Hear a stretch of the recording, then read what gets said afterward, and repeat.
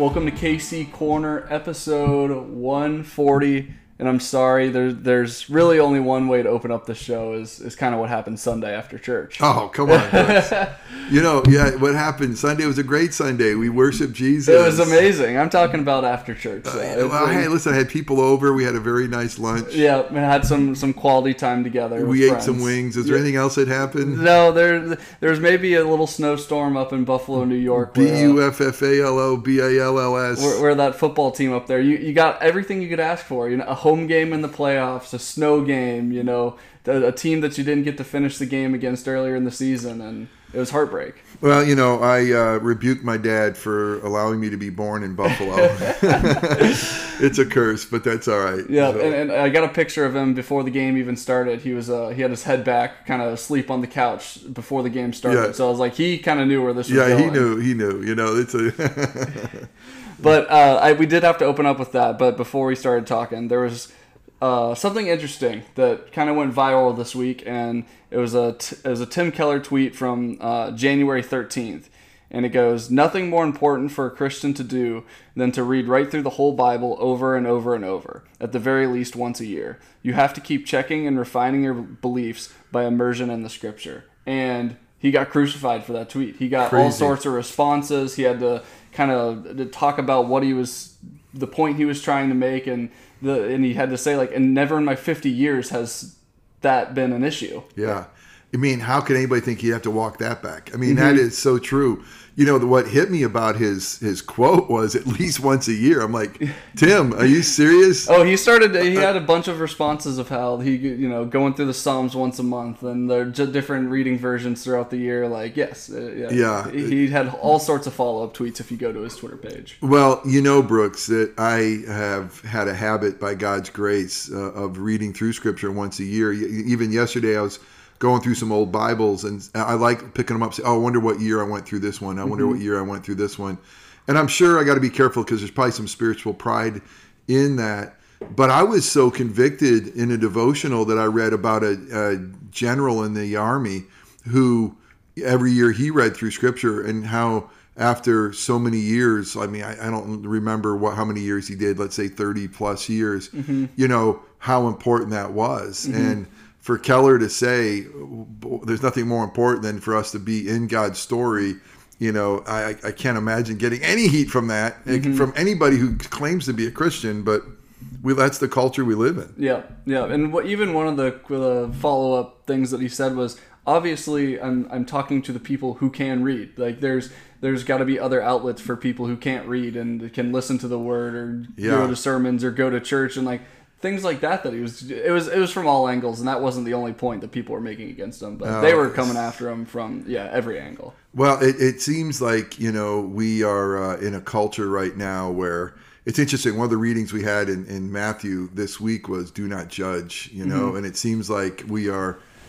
so quick to judge others, and I think sometimes we've taken that out of context, as Christians we shouldn't judge anybody's behavior. That's not what Jesus is saying in this sermon. He's like, hey, by the standard of judgment that you judge others, you're going to be judged against. And so, be careful of a double standard. Be careful of taking the speck out of your brother's eye when there's a log in your own eye. I mean, look inward instead of attacking outward. And we've lost that. I mean, it's like we are seeing the speck in everybody else's eye and then start beating them over the head. So, man, these are some tough times, Brooks. It is, and social media does not help at all with that. When you can hide behind a screen, hide behind a keyboard. It's so true. It's sad, but may the kingdom come, may God's will be done on earth as it is in heaven, and somehow we know that He's Lord over the earth and He's reigning and ruling, and it's like I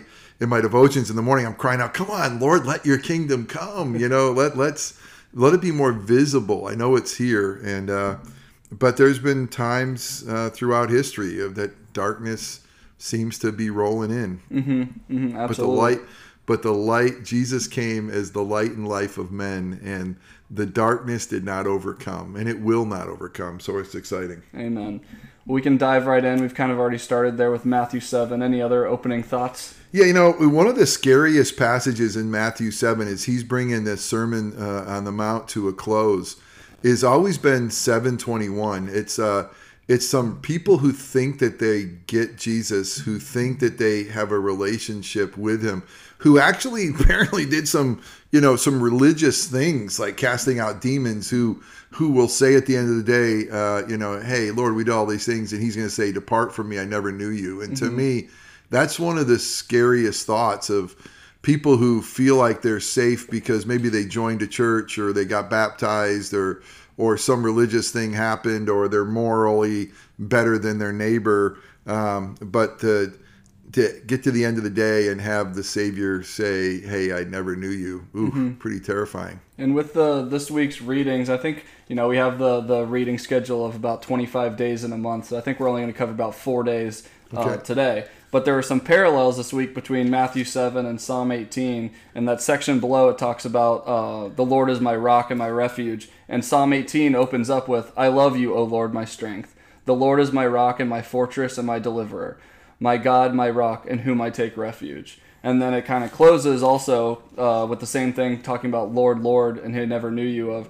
They cried for help, but there was none to save. They cried to the Lord, but he did not answer them. And I think that was the same day or back-to-back days with Psalm 18 and Matthew 7. Yeah, isn't it amazing how that weaves through there, which is incredible. And by the way, Psalm 18 is really one of my favorites. And I love, as you read, the way it starts. I love you, O Lord, my strength. And I love how many times the personal pronoun my is there. My Lord, my rock, my refuge, my deliverer, my God in whom I trust. It's so beautiful.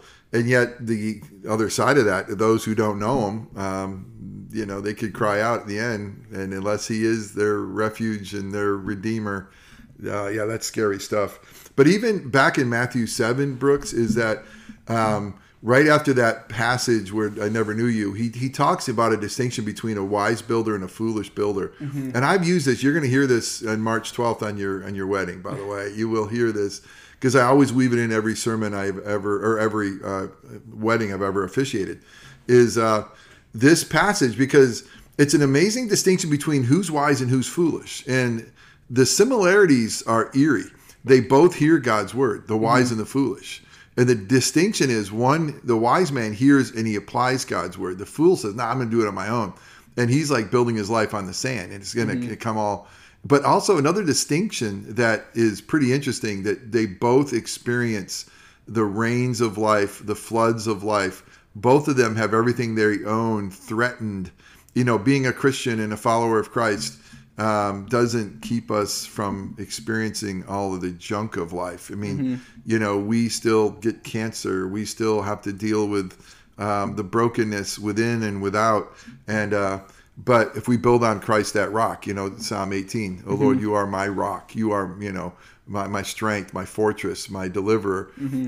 Building on Christ, that rock, he's going to make sure that we stand, which is awesome. Absolutely. And you and before we jump too far ahead, you kind of hit on that on your sermon this past Sunday of blessed are those who mourn, talking about knowing that this world is broken and mourning over that. Yeah, mourning over our brokenness and just weeping over the loss of innocence and the world we live in. As we talked about even with that Twitter comment, the response to Keller is, boy, look at what's happened to our world. And it's, Any other closing thoughts for Matthew? No, there's some just great stuff there. Again, there's love, the Sermon on the Mount, and 8's going to jump into some miraculous healing. But now let's move on. Let's go to Acts. Let's go on to Acts, and kind of the main theme, talking about how the gospel is for Gentiles and not just Jews. And this is a huge thing. As you read through the book of Acts, one of the things I said this last week, I believe,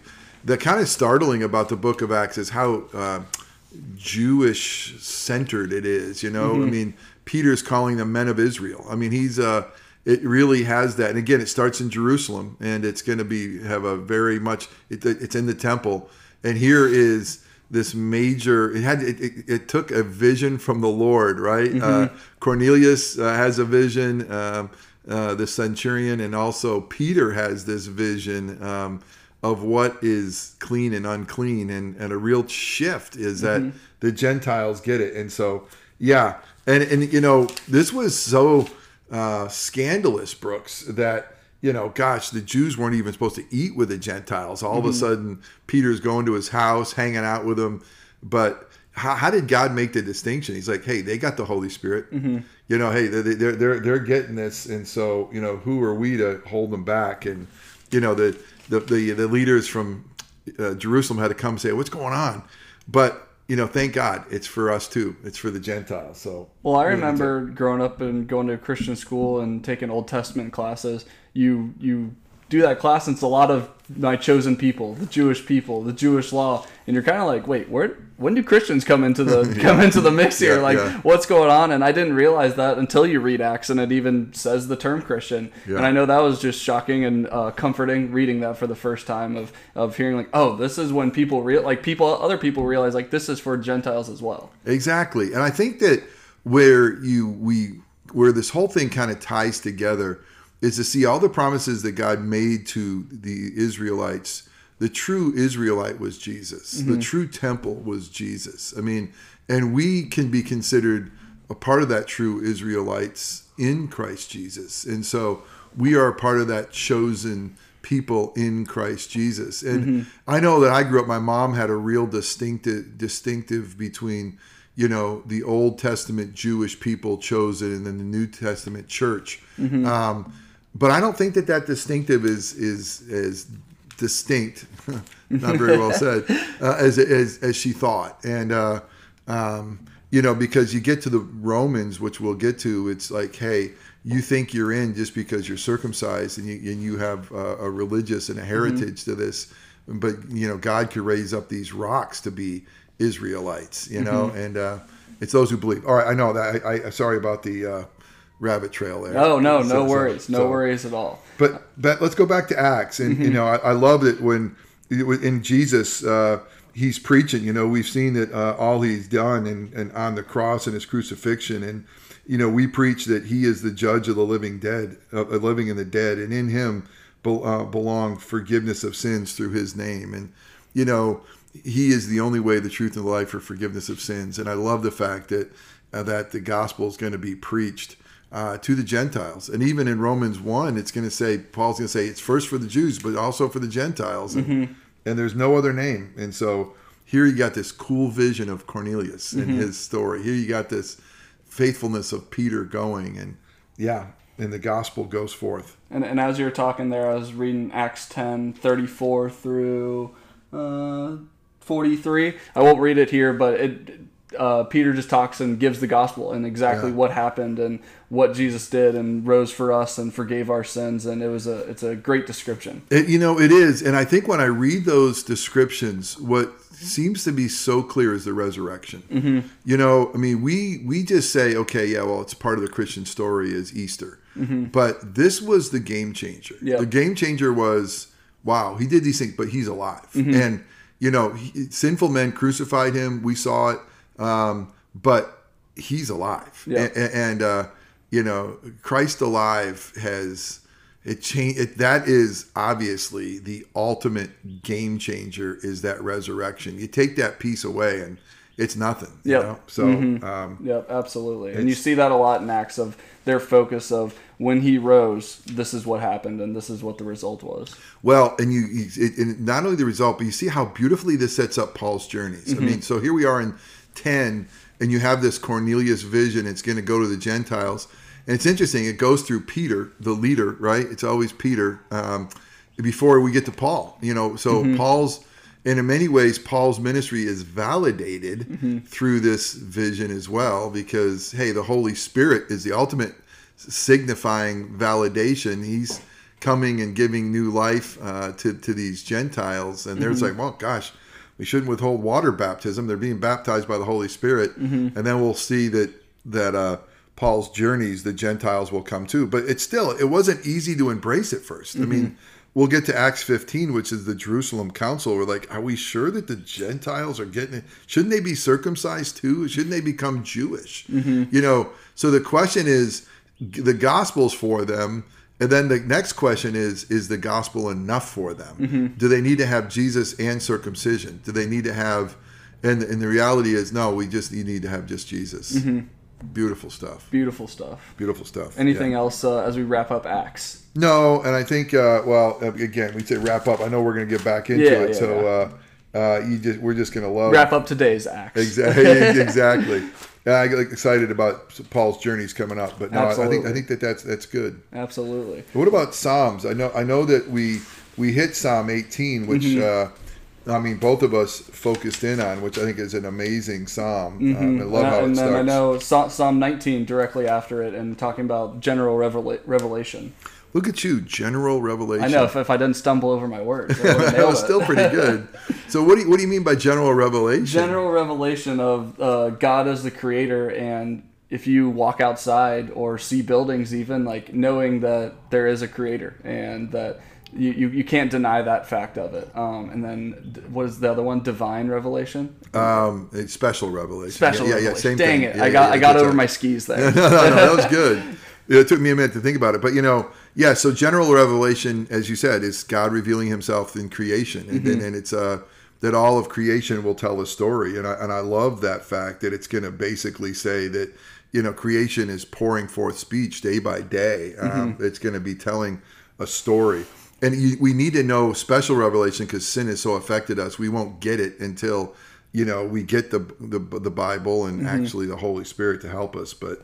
Yeah, I love that reality of how Genesis 19 starts off, and I love a couple more thoughts on that. Do you have any more thoughts on 19? The only thing I was going to say, kind of quote from it: "The heavens declare the glory of God, and the sky above His handiwork. Day to day pours out speech, and night to reveal knowledge, or reveals knowledge."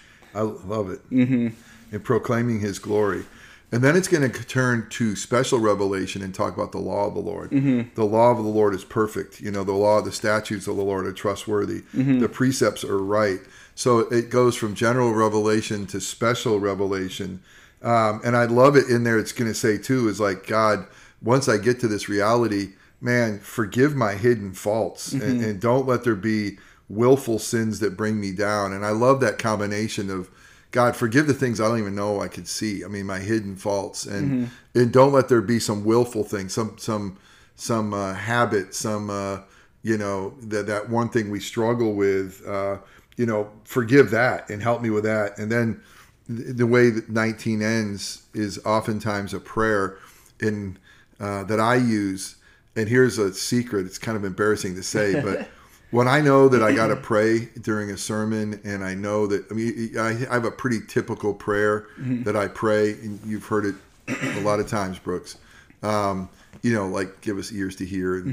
But when I don't have time, I just say, I end with the end of Psalm 19. When you look up at the clock, it's been up there for like 50 minutes. I was like, oh man, may the words of my mouth and the meditation of my heart be acceptable to you, O Lord, my rock and my redeemer.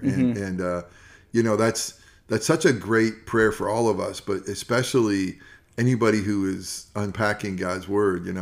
May the words of my mouth and the meditation of my heart be acceptable to you. So, in that really cool section right after where it says the law of the Lord is perfect, and kind of talking about the way of the Lord is perfect and pure. Right under it says, "More to be desired are they than gold, and even much fine gold, sweeter also than honey and drippings of the honeycomb." And I just think when this was written, gold was like power, money, like what we think of today of being high up in society, and then sweeter also than honey. They didn't have 7-Elevens with crunch bars, and if you had honey, I couldn't imagine how good that tasted, and tasting something sweet. So realizing when they put those words in there, gold and honey, and how much it meant at that time. That's awesome, Brooks. Love it, man.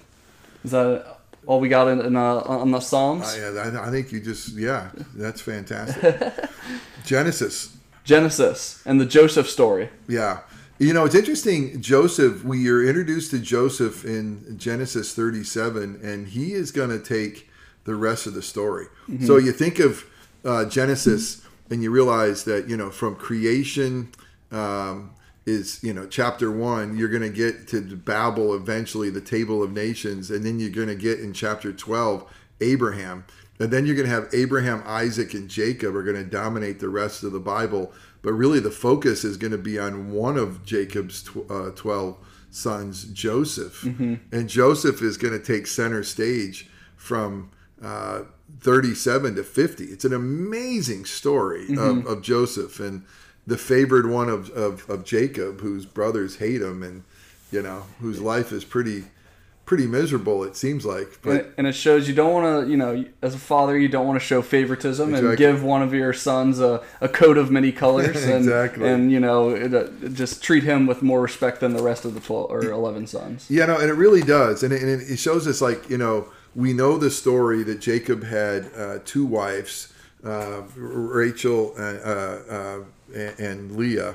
And we also know that he had two maidservants as well. It also shows the rivalry of that. I mean, just like from Rachel was Joseph. Joseph was the first one, and then Benjamin would come along too. But don't have favorites. It's not good. It's going to make your brothers hate you.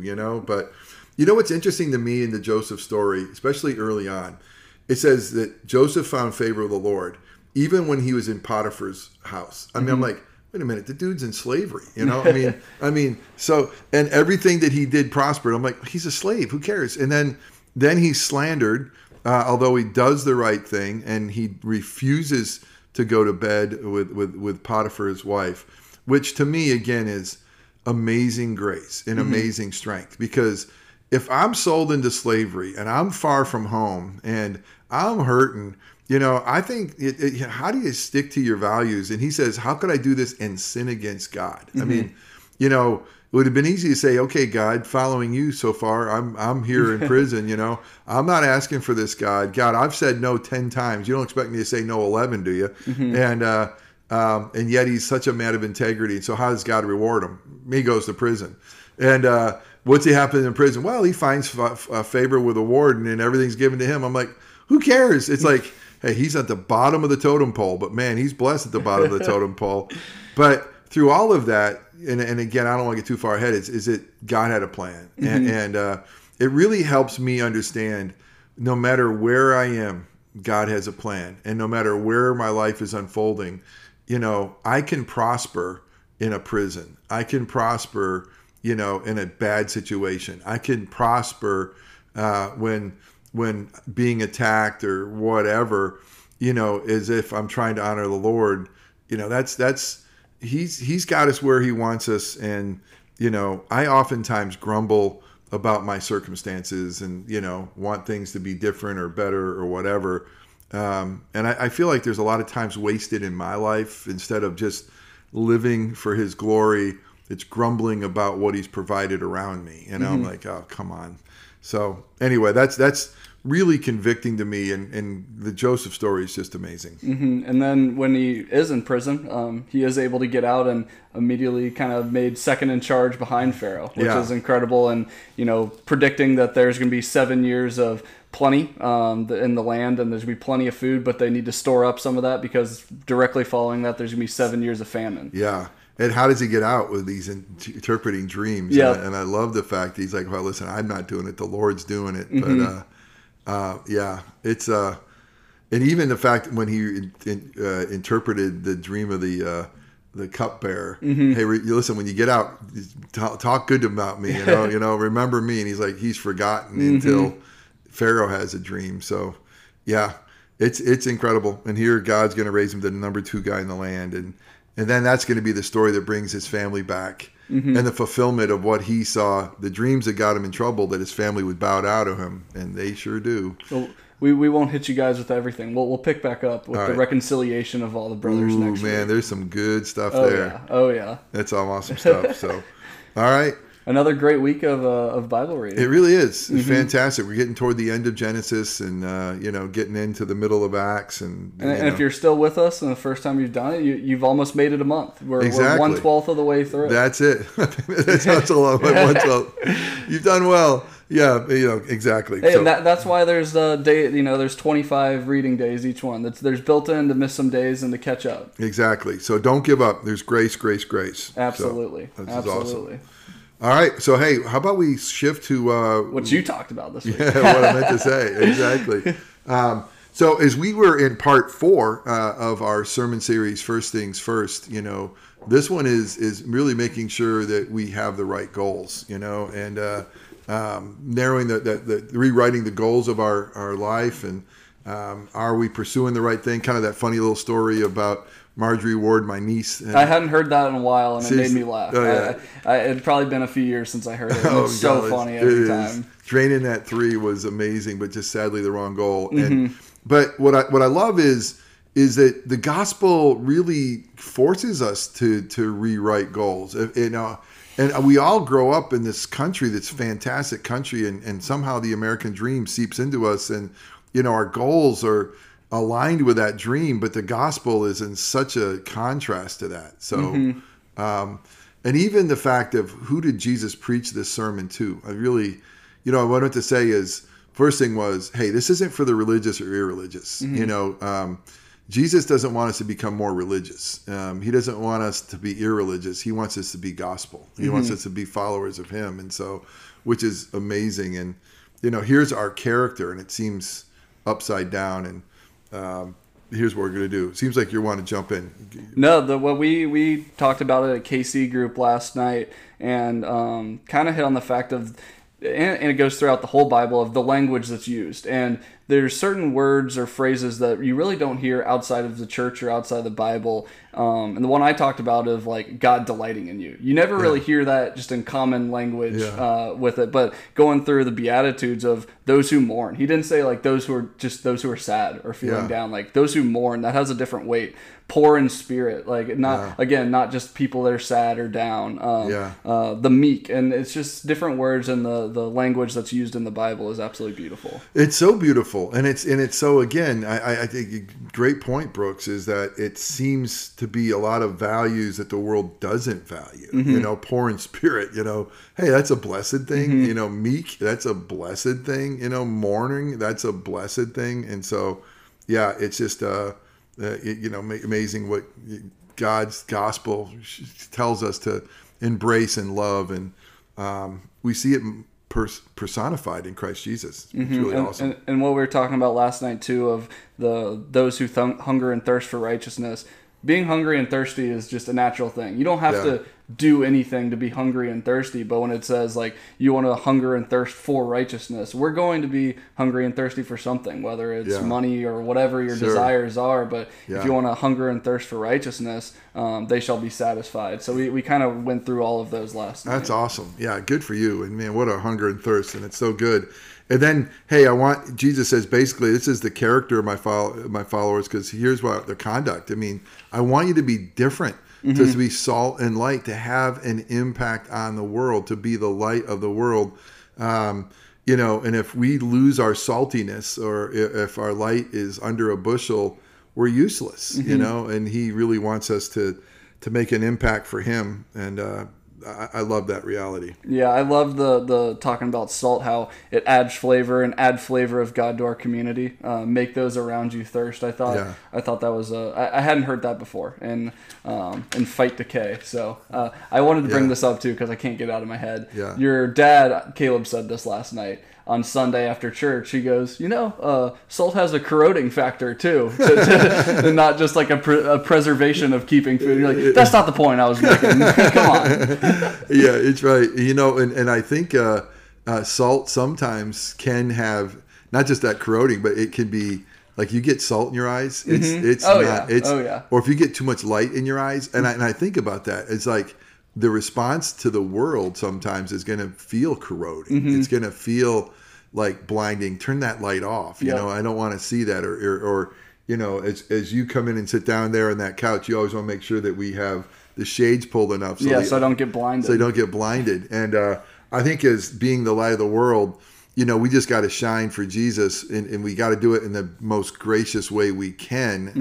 No bushels, but also allow the Holy Spirit to be the one who will allow the dimness or the brightness to go. But, I think if we're intentionally being jerks and just shining like, hey, you're a sinner, like a bright light in their eyes, that's not very loving.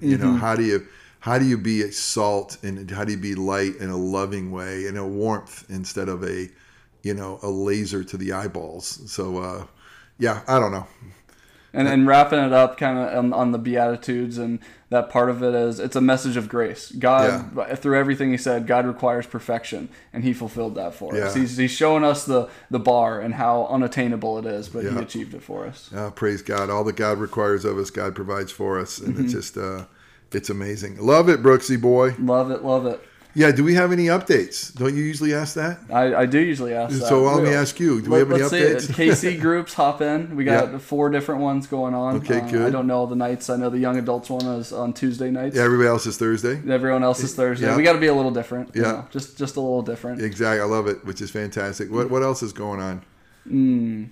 KC Common Grounds. We have Charlie's class going on in the mornings. 1 more week for this one. Then we'll crank back up after that. So, which is fantastic. We have a couple of weeks coming up, all the King's Men. So I know that Katie's working on getting the women's ministry cranked back up. So a lot of great opportunities, everybody.